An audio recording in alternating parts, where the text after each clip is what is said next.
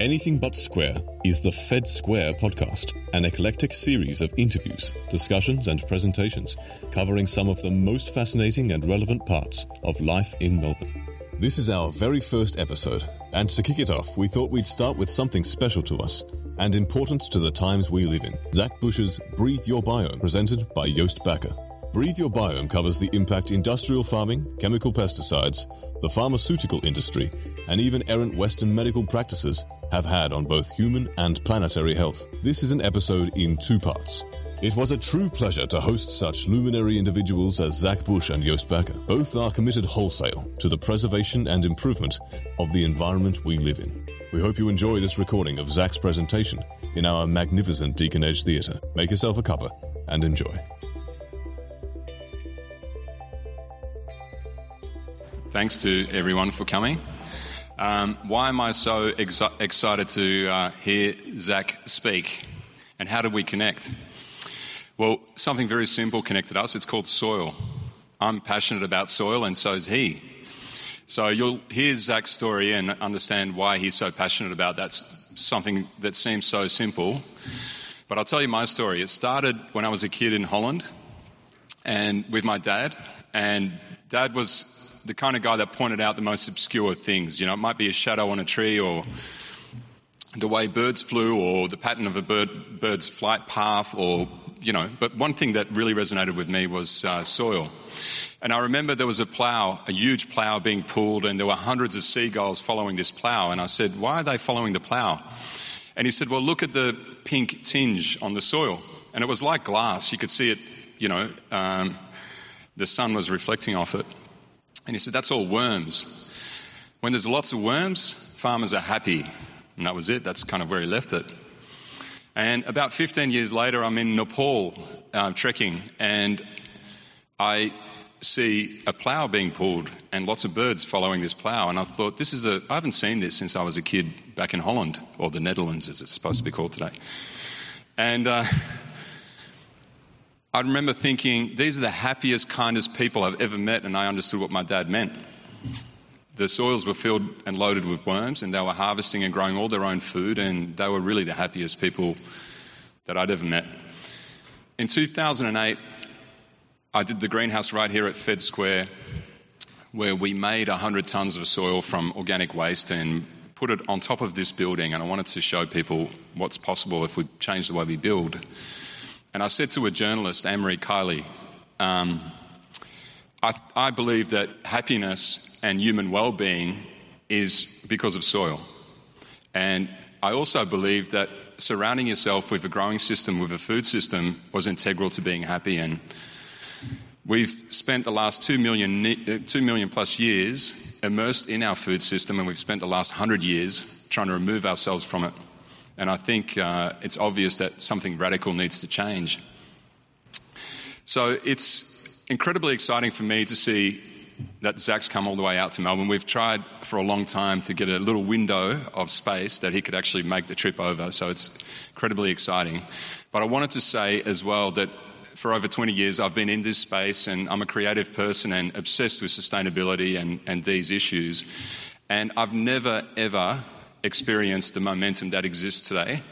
There's a true global movement towards doing things differently, towards making things better. And it really inspires me, and I'm incredibly excited at the moment. I think the next 10 years are going to be, there's radical change, and I think it's in a positive way. And it won't just be positive for us, it's going to be positive for all living creatures on Earth.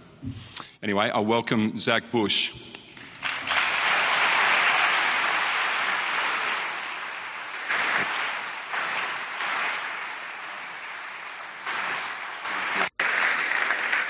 Oh my gosh, this is such an honor to be here. I would like to say that Sydney gets way too much press.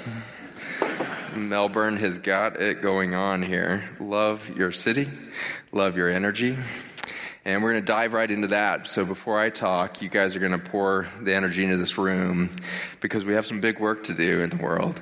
And most of you are engaged in that work in some way or another, maybe absolutely intentionally and very much sensing your purpose, and some of you not even aware of how much you're affecting change in the world around these subjects we're going to touch on.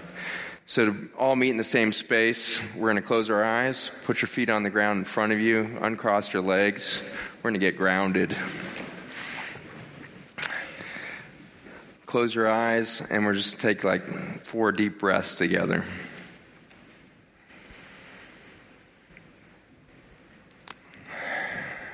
Let it all the way out.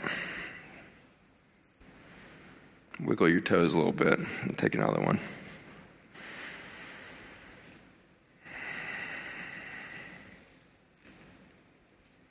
Wiggle those toes in a little harder because we're on a tiny little rock in the middle of space and we're hurling through space at some insane speed that's too hard for us to wrap our head around. And we're spiraling through a solar system that's spiraling through a distant galaxy in a far-flung area of the universe. And so we better hold on to that rock pretty good.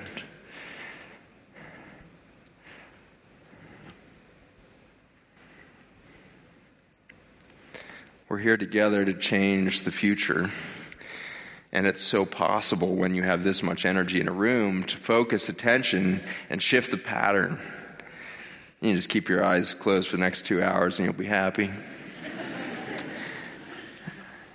We're here to talk about the future of the world because we're in the midst of the most cataclysmic event that humanity has ever been in.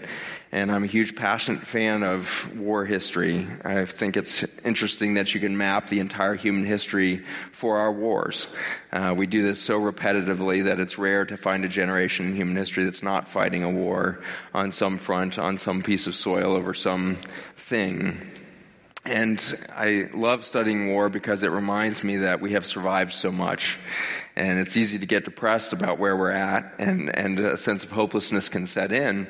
And so I love watching the World War II documentaries, which I did on the way here, and everything else, just to remind myself of how horrific we have been to one another in the past. And as we've turned that warlike attention out towards the world around us, towards the plant life, the animal life, the soil life around us, that same warlike mentality is now being poured out on all of life on Mother Earth. And you can feel humanity marching towards a shift. And as a physician, I began in a very hopeful way, as every medical student and doctor becomes, hopeful that I was going to be equipped with a toolbox that was going to affect massive change in the lives of my patients and bring, relief to suffering, give a sense of hope. The toolbox continued to fail on so many fronts.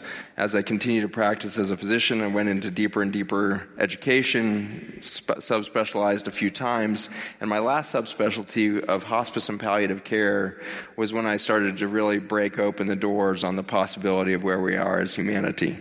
Because in the moments of taking a patient into a diagnosis of terminal cancer or terminal neurologic disorders or whatever it was, there was a huge shift that would happen in these patients who had been declining in function and awareness and quality of life for years and years. And then suddenly you get to that hospice moment where you say, you got a few months to live.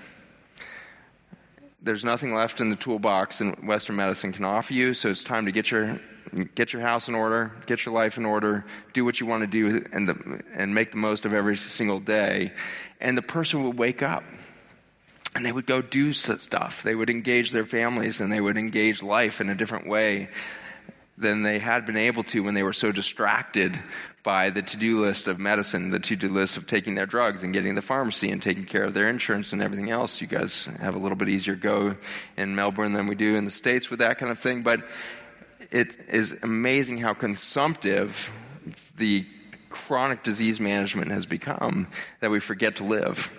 And so hospice can be a powerful time for people because we stop all their medications and we say, we're just here for quality of life. You'll be on the meds that'll keep you comfortable, but otherwise live big and be off the meds. And my favorite thing to do as a hospice doctor is twofold. Number one, being at the bedside as a patient rebirths. We mistermed this thing death. It is so far from an end point.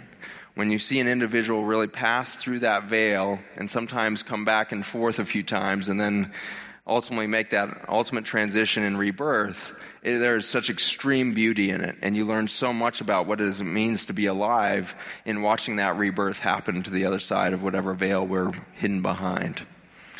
And so that's one of the most beautiful things. But the other really delightful thing to do as a hospice doctor is discharge people from hospice, because you realize, oh, wait, I was wrong. You got way more than 3 months to live. You're suddenly doing great. And that happens relatively often when you stop all the medications. Suddenly they wake back up, energy improves, their muscle aches go away, and you find out you put a 12-drug regimen on hospice, not a human being. You stop all the meds, and suddenly they wake up and go. So I think that's the point we're at as humanity now, as we are in our hospice moment.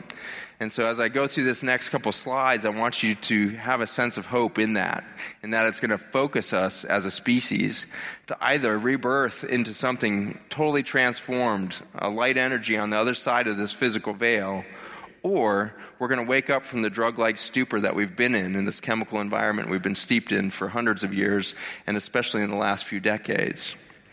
So as depressing as this might sound in the next few minutes, I want you to keep grounding those toes in, cling on to Mother Earth, and let's look for the hope of how we can transform through these numbers. Autism now is one of the biggest focuses for me and my team, because it affects the children in such a powerful way. And in the United States, we've now hit numbers in 1 in 36 children with autism.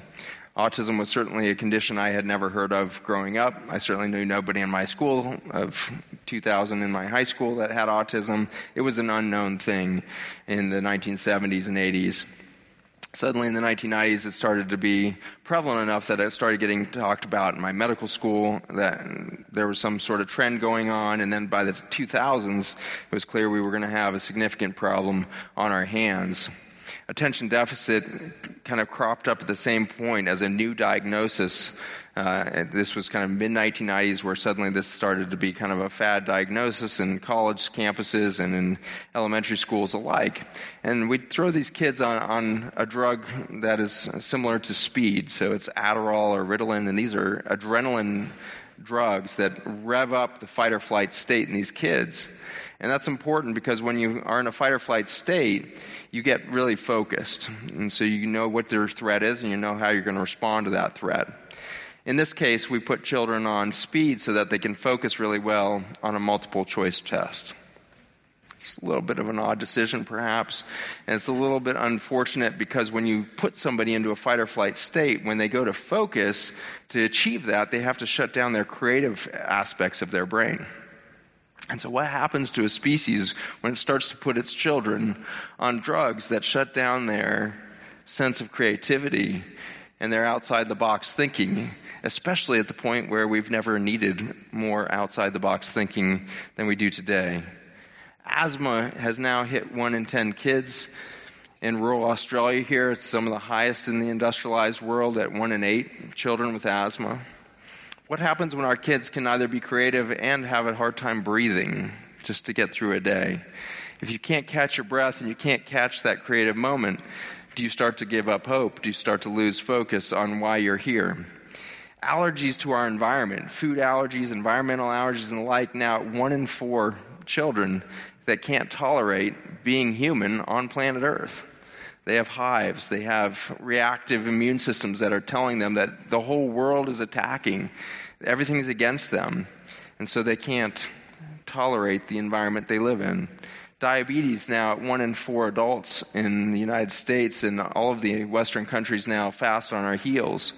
But recent data that's starting to sneak out of China suggests that we may have an even bigger crisis in that massive population as the Western diet continues to spread and chemical industry continues to infiltrate that Chinese peoples. We start to see this rise in diabetes now. We have concerns that we may have 1 in 3 Chinese today in the adult state with prediabetes or diabetes, and the vast majority of those undiagnosed because they actually don't have a primary care system that would be similar to what we have in Western nations. They have a very excellent tertiary care system, but preventive health hasn't really risen to its attention, so those population statistics are probably grossly underestimated. allergies 1 in 4, diabetes 1 in 4, and the numbers keep getting more extreme. And so at the adult state now, obesity takes up so much of the bandwidth of what we talk about. We've got 70% of males in Australia now that are overweight. And that is an extraordinary statistic when you start to think about the impacts on chronic disease just from that one condition. So even if none of the other ones on the list were there, this one is a big enough burden to not only healthcare, but also productivity dropping when we go into the overweight and obese states. All of the chronic conditions tend to start to wear you down. And one of those is major depression. That really correlates a lot with the metabolic changes that happen with obesity and overweight status. And so we can see now 1 in 2 adults with major depression over the course of their lifetime. That's extraordinary in not just its number, but also in the trajectory at which we've gotten there.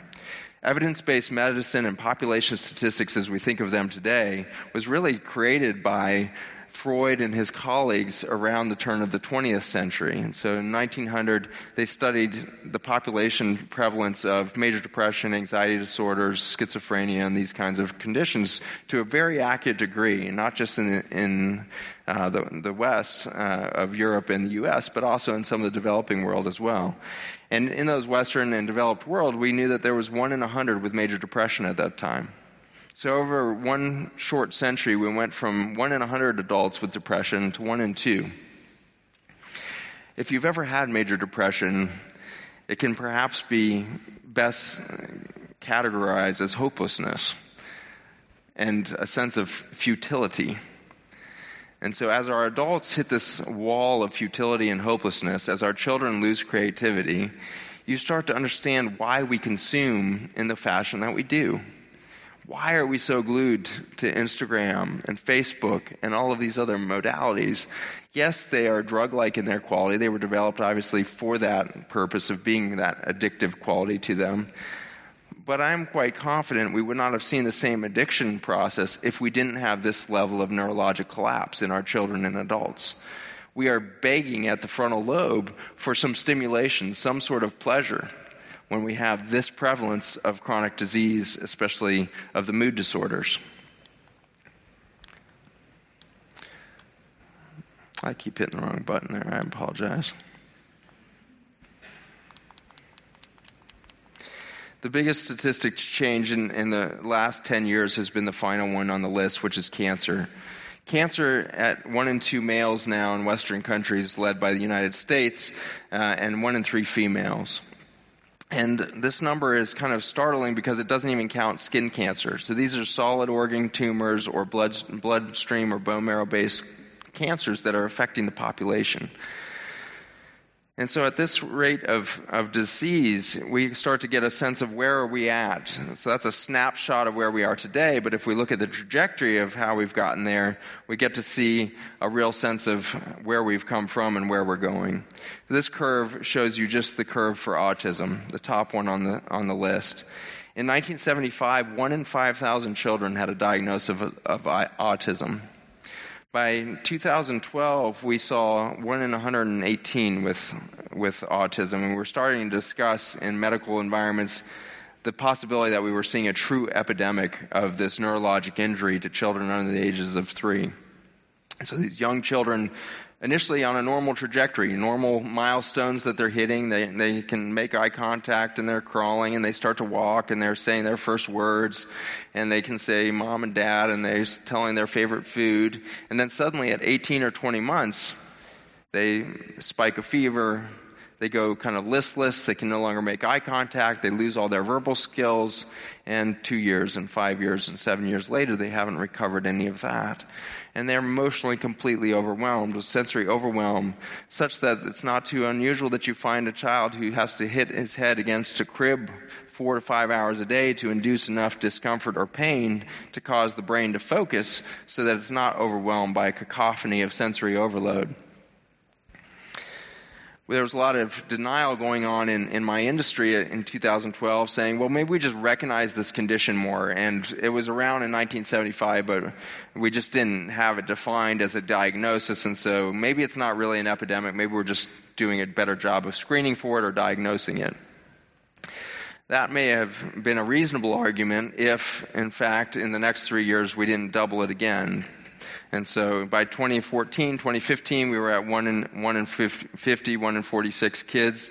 And then you fast forward another 18 months and they're at 1 in 36 kids.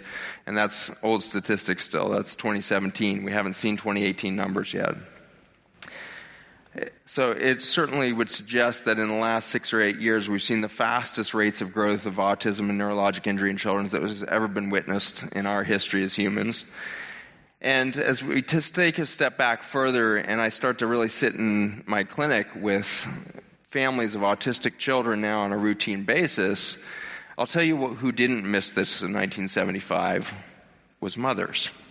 There is no way moms of 1975 missed a child suddenly losing all their verbal skills, can't make eye contact, and is emotionally overwhelmed and hitting their head against the crib. I can totally accept that the medical industry as a whole missed this, didn't know it was coming, blah, blah, blah. Mothers did not miss this in 1975. We have a true vertical dilemma going on here. And if we mark out the trajectory we're currently on, in the United States, we're going to hit 1 in 3 children with an autism spectrum disorder by 2035.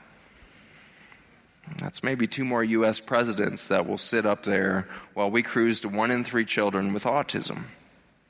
1 in 3 children with autism, if that was the only condition we were dealing with as a nation, that will bankrupt us. We don't have a medical system or a GDP in our nation that can handle that level of weight of chronic disease management, but then you have to take into consideration that it usually takes not just mom, dad, also aunts, uncles, and grandma and granddad all pitching in to try to provide care for that child, and so you have lost productivity in 2 or 3 generations to support that one child. And so we are on course to collapse our already collapsing empire in the United States. And so perhaps Australia will be the next to rise. These empires have risen and fallen since the beginning of mankind. But it's very rare that you see an empire fall under the weight of chronic disease. I would argue that it's really never been seen. And so we have a situation where we are losing productivity for just that one condition. We will bankrupt our nation for that one condition. But it's going to be further burdened by the reality that we're going to see somewhere around 60 to 70% of adults with cancer at the same time that we see those children at that rate. I picked this graph because it's one generation. We map one generation by 25 years. 1990 to 2015 is this map. And during that time, we roughly doubled our cancer rates in the United States. That's pertinent, A, because you can see that, especially in males, that line starting to get steeper and steeper in its curve, no longer linear, but starting to go into that autism-like curve where you see that logarithmic growth of the cancer pattern. That's concerning because it suggests that by the time we hit 2020 numbers and see 2025 come on, we could see an ever-accelerating rate of cancer in the population. But it's also concerning because as a previous chemotherapy development research and development researcher at the University of Virginia, I was really steeped in the understanding of the pathophysiology of cancer. How does cancer happen in the human body? And interestingly, it's really steeped in the reality of genetics still. We think of cancer as the most common genetic disease. It takes all these genetic injuries in a human cell before you can get cancer. We're told that the average human cancer has around 20,000 unrepaired genetic injuries before it can become a cancer cell. So we're just steeped in this genetic perspective on cancer. But if this was a genetic condition that we were passing on this vulnerability of cancer from generation to generation, it would be absolutely impossible for in a single generation for us to double our rates of cancer. And so this is really the first time that we have stone cold evidence that cancer is an environmental condition. It has to be an environmental condition to be able to achieve these population statistics. And so that's exciting as much as it is devastating to see what we've done. It's exciting because we can change environments, and we have to do it soon. I've been preaching those numbers for the last 8 years around the world and thought I really had a good grasp on this. See kids in my clinic with cancer, blah, blah, blah. But then I got invited down to MD Anderson at Texas Children's Hospital this past year, and it was the first time I'd seen this hospital system, and it's the largest cancer center in the United States and probably the world. But it's daunting because what you're seeing here from left to right is Texas Children's Hospital, and then across the street, Texas Children's Hospital and Texas Children's Hospital. And then that weird double tower that looks like something out of Mumbai or something in the background is their projected double tower that will also be Texas Children's Hospital. We have built a literal city for kids with cancer. It takes so much time to walk through these hallways, and on the way through, you really get a sense of what we've actually done, the devastation that we've actually caused here. These kids, for all of the travesty that we're putting them through at such young ages, have these huge smiles over and over again. They don't seem to have a victim attitude, so there's a lot to be learned there. As human species, we have to come to terms with that vertical responsibility and the accountability that we have for what we've done. But we should learn from these children that if we approach this from a standpoint of a victim or a guilt kind of paradigm, we'll fail. We can't change fast enough. Like these children, we're going to have to find an emotional freedom in the reality that we're in and say, let's just transform. Of course we mucked the whole thing up. Of course we did it all wrong. Of course that was we didn't know what we were getting ourselves into. We didn't do that on purpose. And if we did, for goodness sakes, we can change that mindset. We can change the way that we're going to go into the trajectory for the future. And so that's what I think we can learn from these children. But as a chemotherapy researcher, I was a little bit amazed to walk through these hallways and see so many chemotherapy poles hanging drugs that haven't innovated since the 1970s. These kids are still being treated with these old drugs. Here we are, we think we're like the most advanced medical system in the world, and we think we're, pouring all these literally hundreds of billions of dollars into medical research and care for kids and adults with cancer, and yet we really have failed to innovate. The main innovation that I saw walking the halls of the cancer centers for the children was innovation around the chemotherapy poles. We have Kermit the Frog chemo poles, we have wagon chemo poles, we have all of these ways that we've made it feel like Disneyland to get chemotherapy. Can you get a sense of the ludicrousness? It's like you're stuck in a really bad dream version of Charlie and the Chocolate Factory or something, which I always felt like was kind of a bad dream for my take, but maybe I just didn't understand the movie. 1.2% of children in the United States had a chronic disease in the 1960s. Today, in the Medicaid, universal screenings that are done, we're seeing 52% of children with a chronic disease or disorder in the U.S. Such a short period of time. And we look at this, and of course, cancer is the minority of those chronic diseases. Most of it is in those other lists that we had, the asthmas, the allergies, the eczema, the skin conditions, the autoimmune conditions, and go on down the list. 52% of children by the time they're 17 faced with a chronic disorder or disease, the vast majority of whom will carry that through the rest of their life. You can see why, in the United States, our healthcare crisis continues to mount. You can't keep up with this level of disease because it compounds on you every year that goes by. But for better or worse, no species has ever gone extinct for a chronic disease. And so, as expensive as it might get, it's not going to kill us. And if it does kill us, it won't be early enough that we'll stop procreating.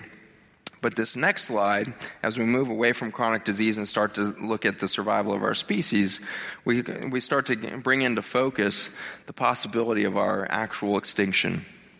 In Western developed countries across the world, our sperm counts have dropped by 52 to 57% since 1970.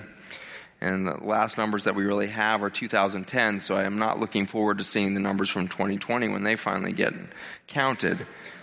But 1 in 3 males is now infertile by sperm count with less than 15 million sperm per milliliter. 1 in 3 males in Western countries is now infertile.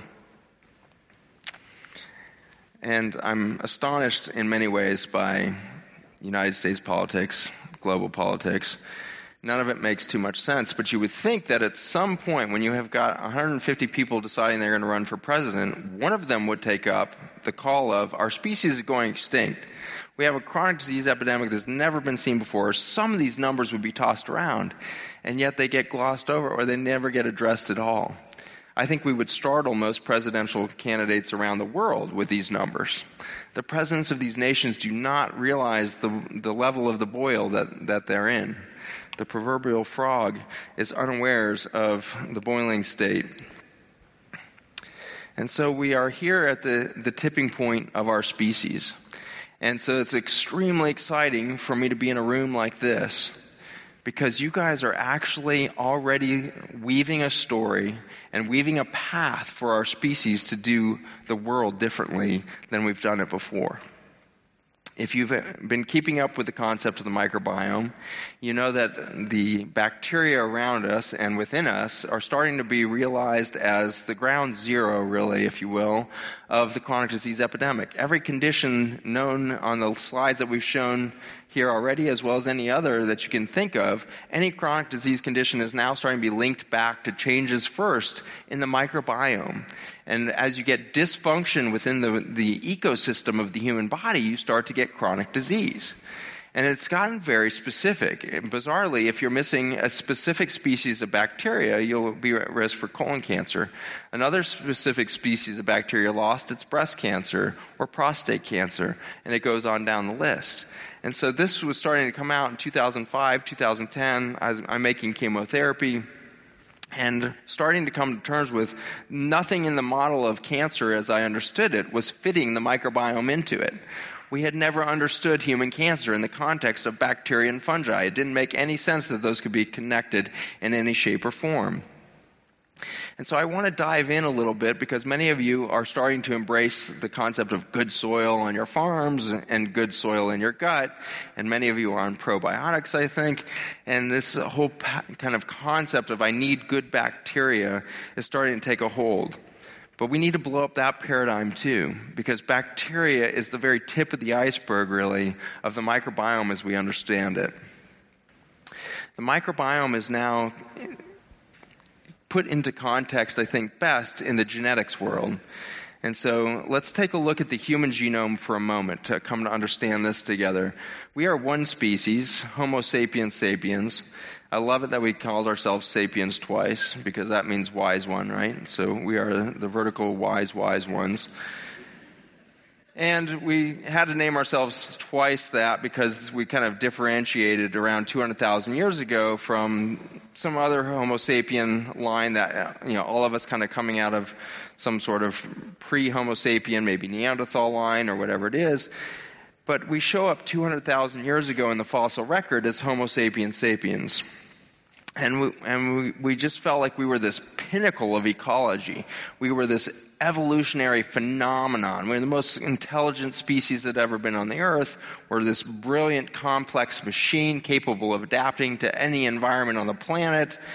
And so when we went to decode the human genome in the 1990s, I was told as kind of the first generation of med students coming through this era that we were going to be the most empowered physicians on the planet and in the history of our species. We would be able to, by 2005, we thought we were going to be able to do personalized medicine, which would be, we'd take a swab of your cheek, we'd run your genome, we'd tell you exactly what diseases you were at risk for and exactly what drugs would be best for you and your genetics, and we were going to just map this out perfectly.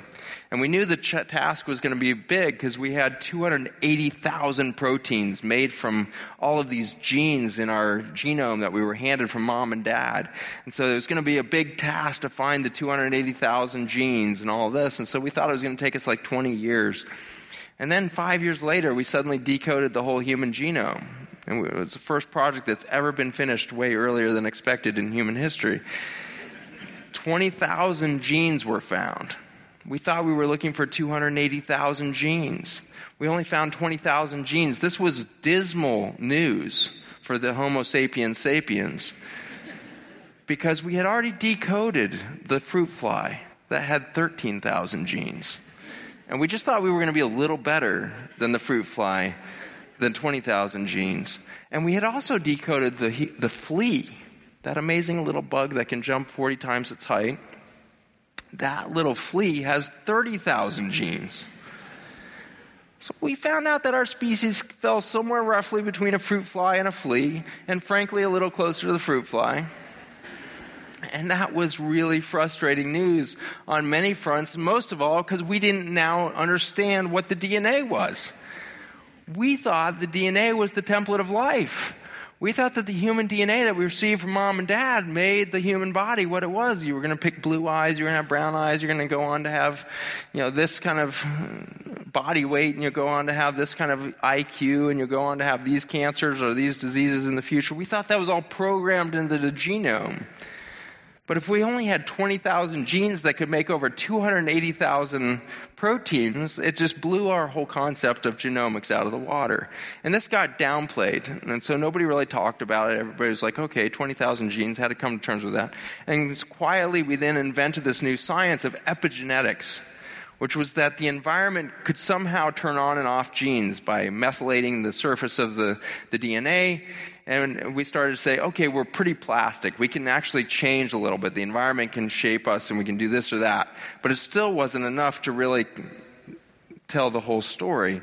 And so now we're starting to come to terms with, not only are we very plastic through this environment of swapping information around the genes, it's the other part of the genome that we have been disregarding that actually is the big secret. Those 20,000 genes, it turns out, only codes for 1.5% of all of the DNA in your body. And so we decided that the other 98.5% of your DNA was junk. And so we called it junk DNA. You can, to this day, read a bunch of papers coming out of Harvard and the great schools this year on junk DNA. Because clearly, when you look around nature, it's almost overwhelming amount of junk. It's just waste everywhere, right? Well, we do this when we don't understand things. The physicists do the same thing, right? They measure all the mass in the universe, and they say, well, we can only find about 4% of it, and so we'll call the other 96% of the universe dark matter, and we'll assign it a constant, and we don't know what that is, but we'll shape the whole universe out of the 4% that we can see, and we'll say, this is all of the known things, and don't ask any questions. We have got it figured out because we got the 4%. And if you ask any doctor, they're going to tell you, oh, you have an MTHFR gene defect, so you must have fatigue because you have that gene defect. Because they keep thinking that those 20,000 genes are what you are, when in fact that's 1.5% of you. The 98.5% of you that is junk DNA, it turns out, is doing all the magic. That junk DNA is doing something called microRNA.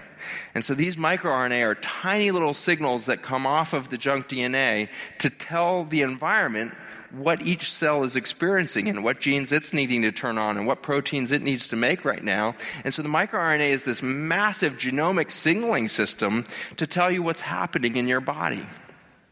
And it's very exciting because the microRNA are not limited to the cell. It leaves the cell and starts to travel. So much so that it actually gets into our bloodstream and then our sweat and in our urine and in our stool. It actually exudes outside of us. Over the 2 hours together tonight, I will spew my microRNA all over this room. And you thought you were afraid of coronavirus. Fear this. My microRNA right now is airborne in this room, as is the microRNA coming from everybody breathing around you.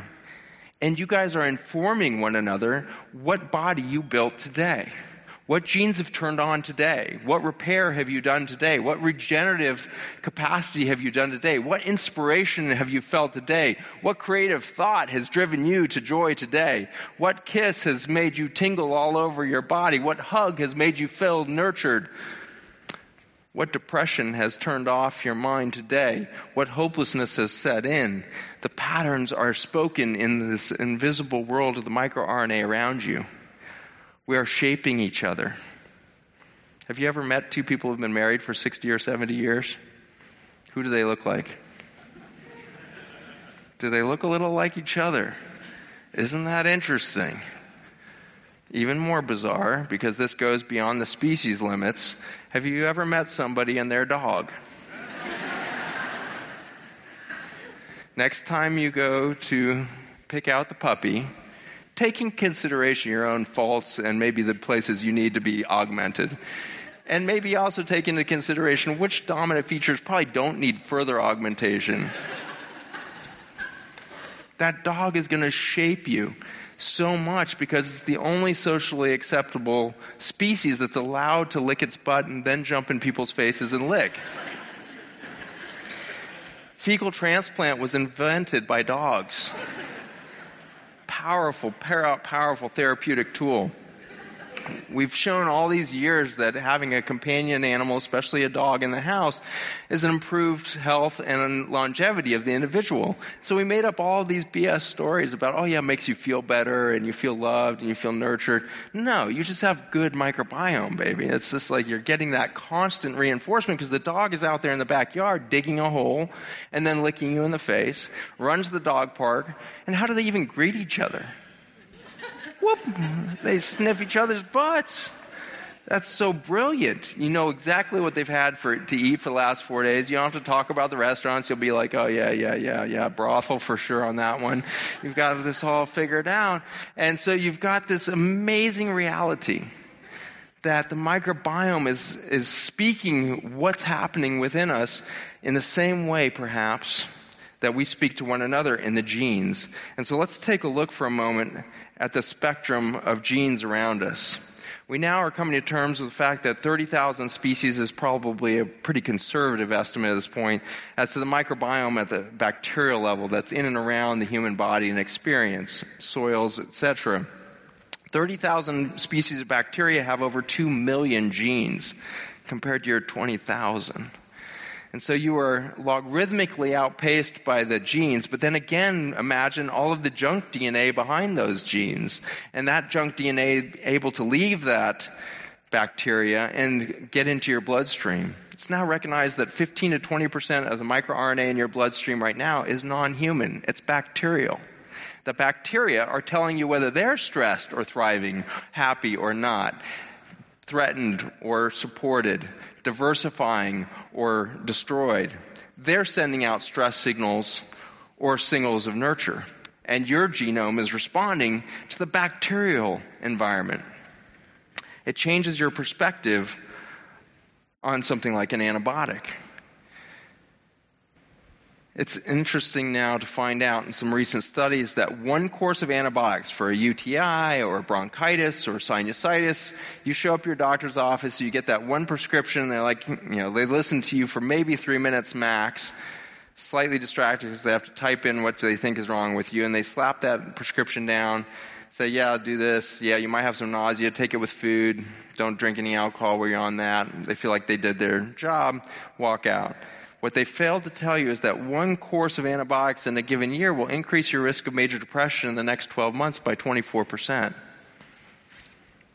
If you go back to that same doctor in 6 or 8 months because now you have a bronchitis or whatever you didn't have before, and they slap down a Z-Pak or whatever it is for you, 2 courses of antibiotics in a year, and you have a 54% increase in major depression in the next year. You have a 44% increase in having a generalized anxiety disorder set in from 2 courses of antibiotics. As you lose the workforce and you send a stress signal down through 2 million genes and all of the microRNA that would support those, the stress signal that comes out of that damaged microbiome is enough to induce major depression, anxiety disorders, panic attack. Parasites. We're told to just fear these guys, right? There's 300,000 species of parasites that we're aware of. We're probably not even done counting those, but 300,000 species of parasites. There's these weird little worms that have to live under your eyelids or you're going to get eye disease. We think of parasites as these enemies, but they're weird little scary things. Type in eyelid worm. It's creepy on Google, and let's check out the Google images on that one. So many weird creatures that live within you. It looks like a coral reef with like sea cucumbers and scary looking tubular things and all this living within your systems. They have 2 billion genes to your 20,000. 2 billion genes. What proteins and enzymes are being done there? We haven't even gotten into understanding how much work is being done by these other species outside of the bacteria. But even if we just stop at the bacteria, we've come to terms with the reality that 90% of the enzymatic work done in the human body is being done by bacteria, not human cells. And so again, there's this temptation to get your 23andMe, decode your human genome and think, that's me. Oh, I have these gene defects and these pathways, and you'll be overwhelmed by data, and it will sound super intense and like, man, I'm stuck with this pathway, and no wonder I'm chronically fatigued and blah, blah, blah. That has nothing to do with your MTHFR. You haven't slept for 6 hours straight for almost 52 years. Like, you just are sleep deprived. Sometimes it's so obvious, and yet we're so tempted to blame those few human genes. We need to be liberated of our concept of the human experience. We are a living garden that is dwarfed in the genomics and in the workload that's done by this incredible microbiome around us. We don't have to be well in and of ourselves as long as we're connected to Mother Earth. She will nurture us into the thrive state that we would dream of. We're all here despite the coronavirus.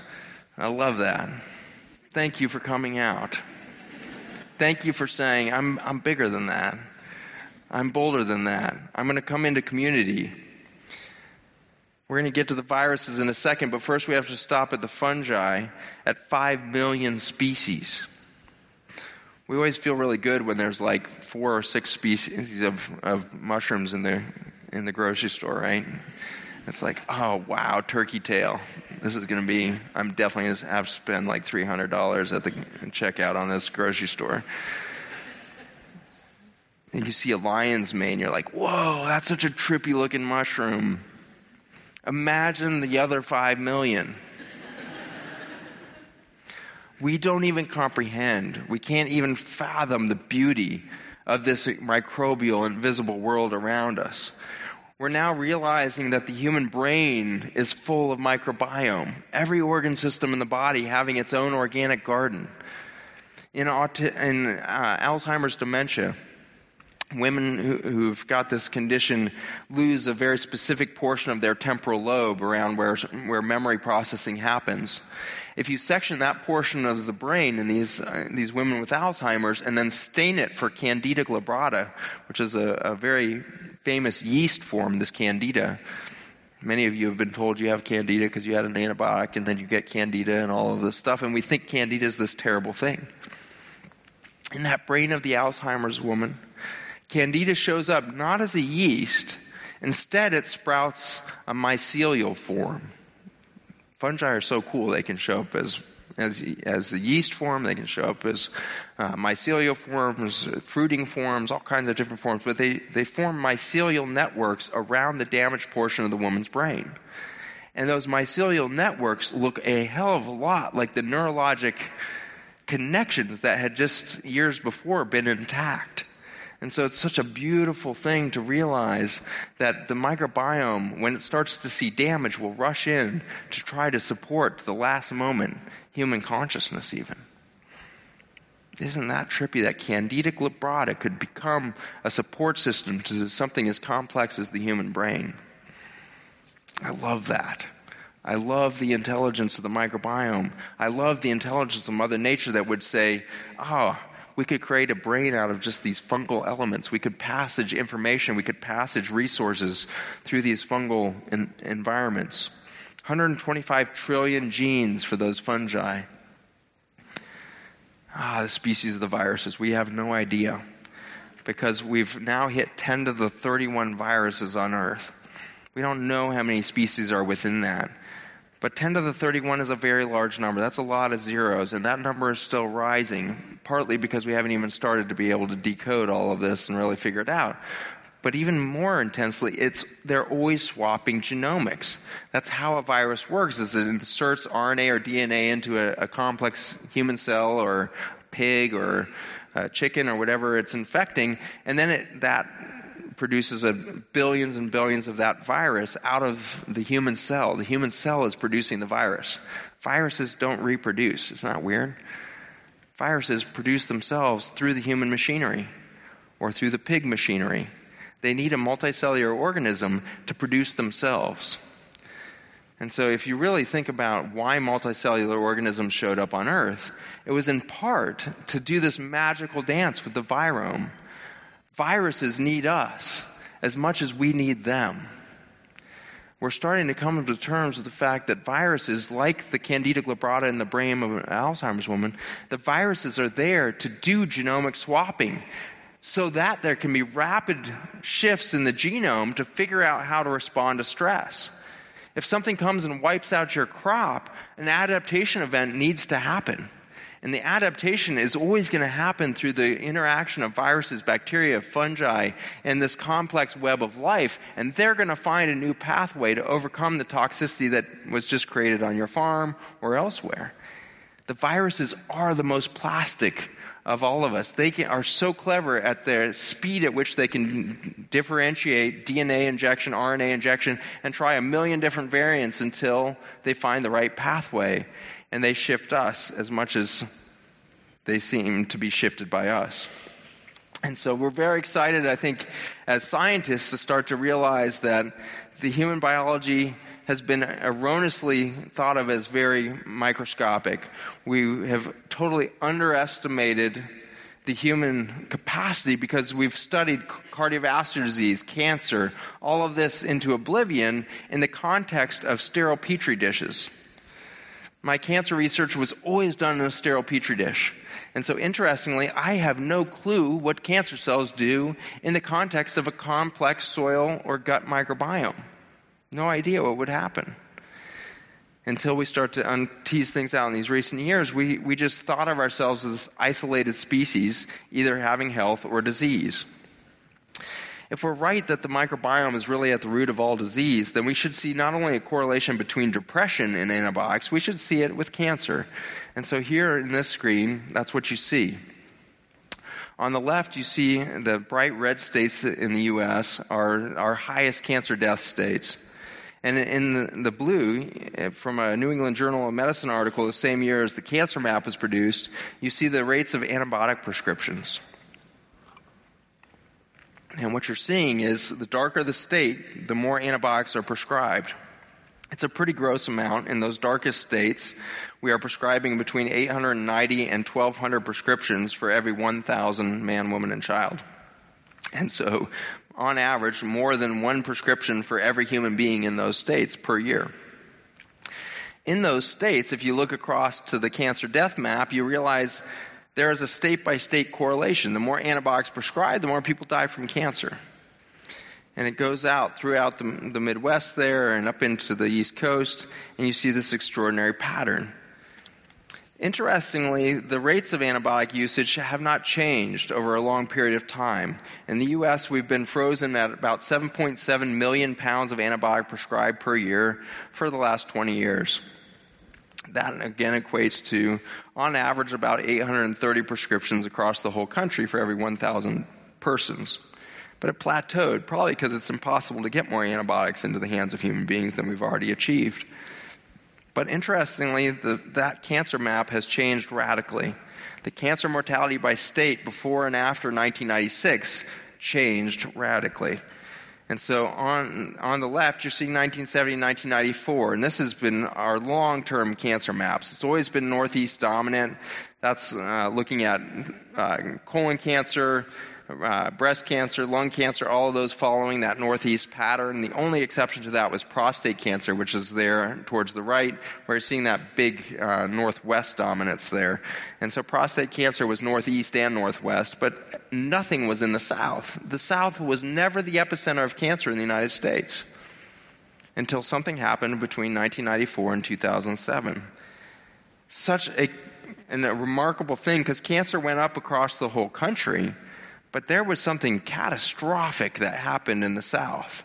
Something radically changed the population patterns of cancer in the United States, which, if it was a genetic disease, would be impossible. We're the melting pot of the world. We have genetics from all over the world. This is some of the most diverse populations on the planet, and yet those genomes changed. Those genomes got stressed. Those genomes manifested cancer in a profound way. There's no way this is a genetic disease if we can, in just 13 years, completely change the pattern of cancer in the United States.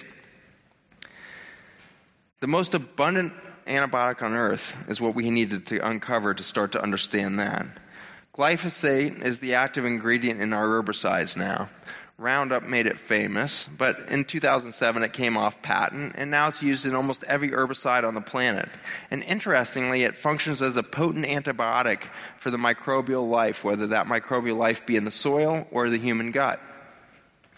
This happens to be a water-soluble toxin. That's a bad idea for toxins because we can't sequester it away in nature well. Fat-soluble toxins, which is what nature likes to do, is pretty smart because then the toxin can be removed from our water system of the soil, rivers, plants that are 70% water, humans that are 70% water, all of us consumers as animals or otherwise, all about 70-75% water. And so the toxin can be removed from there if it's fat-soluble. But in a water-soluble toxin, it gets system-wide. Not just human body system-wide, but universally system-wide because the planet is covered in 70% water. And we get that into the air through evaporation and then rain and the whole pattern. This glyphosate, through the delivery of Roundup, really started to hit in 1992. In the United States, this is the first year that we started using it as a desiccant or a drying agent instead of just a weed killer. So we started spraying crops for the first time in the United States in 1992. We'd been using it as a weed killer previous to this, but now we're spraying our food directly with it. And interestingly, in the U.S., this really started with wheat. So in 1992, we started spraying wheat to dry it faster so that it could be harvested quicker, maybe perhaps even get an extra crop into the ground in a year, or in those northern climates, you can get it out of get it harvested before the fall rains and snow comes. And so that desiccation starts. Then, of course, in 1996, we genetically modified corn, soybean, and many other crops to be able to be sprayed directly with Roundup. So between 1992, 96, and then, of course, 2006 and beyond, we started to saturate the Western food system with this chemical, which, of course, is an antibiotic, as mentioned. It was supposed to correlate perfectly with the states there and that had the high death rate, but it didn't. There was seemed to be a disconnect where the cancer should have been most dominant in the northern parts of the Midwest within the U.S., but we saw this massive dominance in the South. And the answer, or the solution to that lack of correlation came when I found this map of the Mississippi tributaries. The Mississippi River is the largest river system in the United States, and you can see that it runs throughout the northern portions of the whole middle of the country and then runs down into a single river, which finishes in the last 90 miles between Baton Rouge and New Orleans, Louisiana. That last 90 miles of the Mississippi River is right in the center of all that red action in the cancer death map. And it turns out that is now called Cancer Alley, that 90 miles. It's the highest rates of cancer in the entire developed world. Many of these people are in their third, fourth cancers. They survived breast cancer, then got colon cancer, survived that, and now have a weird lung cancer. They got leukemia, they got over that, and now they've got colon cancer, they got breast cancer, and it keeps mounting. When you come to terms with the fact that we've sprayed a water-soluble toxin into the soils, that it gets whisked away with the first rain or watering and it goes right into the closest freshwater system, you start to come to terms with what we've done to Mother Earth in our country, the United States. And I'm so excited to be here in Australia because I feel like you guys are a little bit younger in this damage. You're about 10 years behind where the United States is with the problem. But the problems are here and they're very visible. And the time is right now to make these radical changes because I'll show you in a bit about those water systems and where it's gone. But first I want to show you this GMO crop list. These are the genetically modified organisms that can now be sprayed directly with Roundup. You think of things like sure alfalfa and yes, the apples and of course strawberries on the list, but sugar cane and sugar beets are one of our main problems in the United States. Tobacco's on there. But look at some of these weird ones. It's not just corn, soybean, wheat. We've got petunias on this list. We have roses on this list. We've genetically modified flowers to be directly sprayed with Roundup. And ironically, I wasn't actually invited down to MD Anderson by the doctors to speak on cancer and what we're doing. I was invited there by the groundskeepers. I was invited there because one of the head groundskeepers had heard one of my lectures some years before and realized, to his horror, what he was doing. They were growing these massive, beautiful rose beds because they had committed as a landscaping team that they were going to be the first hospital in the United States to deliver a fresh-cut rose to every single patient every single day. Only to find out that he was delivering carcinogen into every room with every rose of genetically modified roses that were sprayed, not just with Roundup, of course. The amount of complexity of the toxic stew that gets dumped into the flower industry is truly amazing. Each kid, each adult being given that rose every day. And you start to realize, and so he realized what was happening, and he invited me down there to tour the 600 acres that is the MD Anderson campus, because they wanted to show me that they had gotten it 98% chemical free. In just a single year and a half, they had completely eliminated the chemical dependence in the landscaping. And in that journey with them, I came to this beautiful realization that that landscaping team has done more to prevent cancer in Texas than any doctor in those towers. Isn't that awesome? Isn't it beautiful that the one that would have his feet and hands in the soil would have the opportunity to change the environment the most? And so I get excited that this list, every one of these 30 items here that have been genetically modified, gives us another lever to push on to change the mistakes we've made and to find a more regenerative and more hopeful pattern to all of this. That was Breathe Your Biome by Zach Bush and Joost Bakker. Anything But Square is released every Wednesday. To stay in touch, subscribe to our newsletter on fedsquare.com and browse our virtual square, with plenty on offer from us and our partners, including NGV Australia, Acme, the Koori Heritage Trust, and more. Thank you for listening, and we'll see you next Wednesday.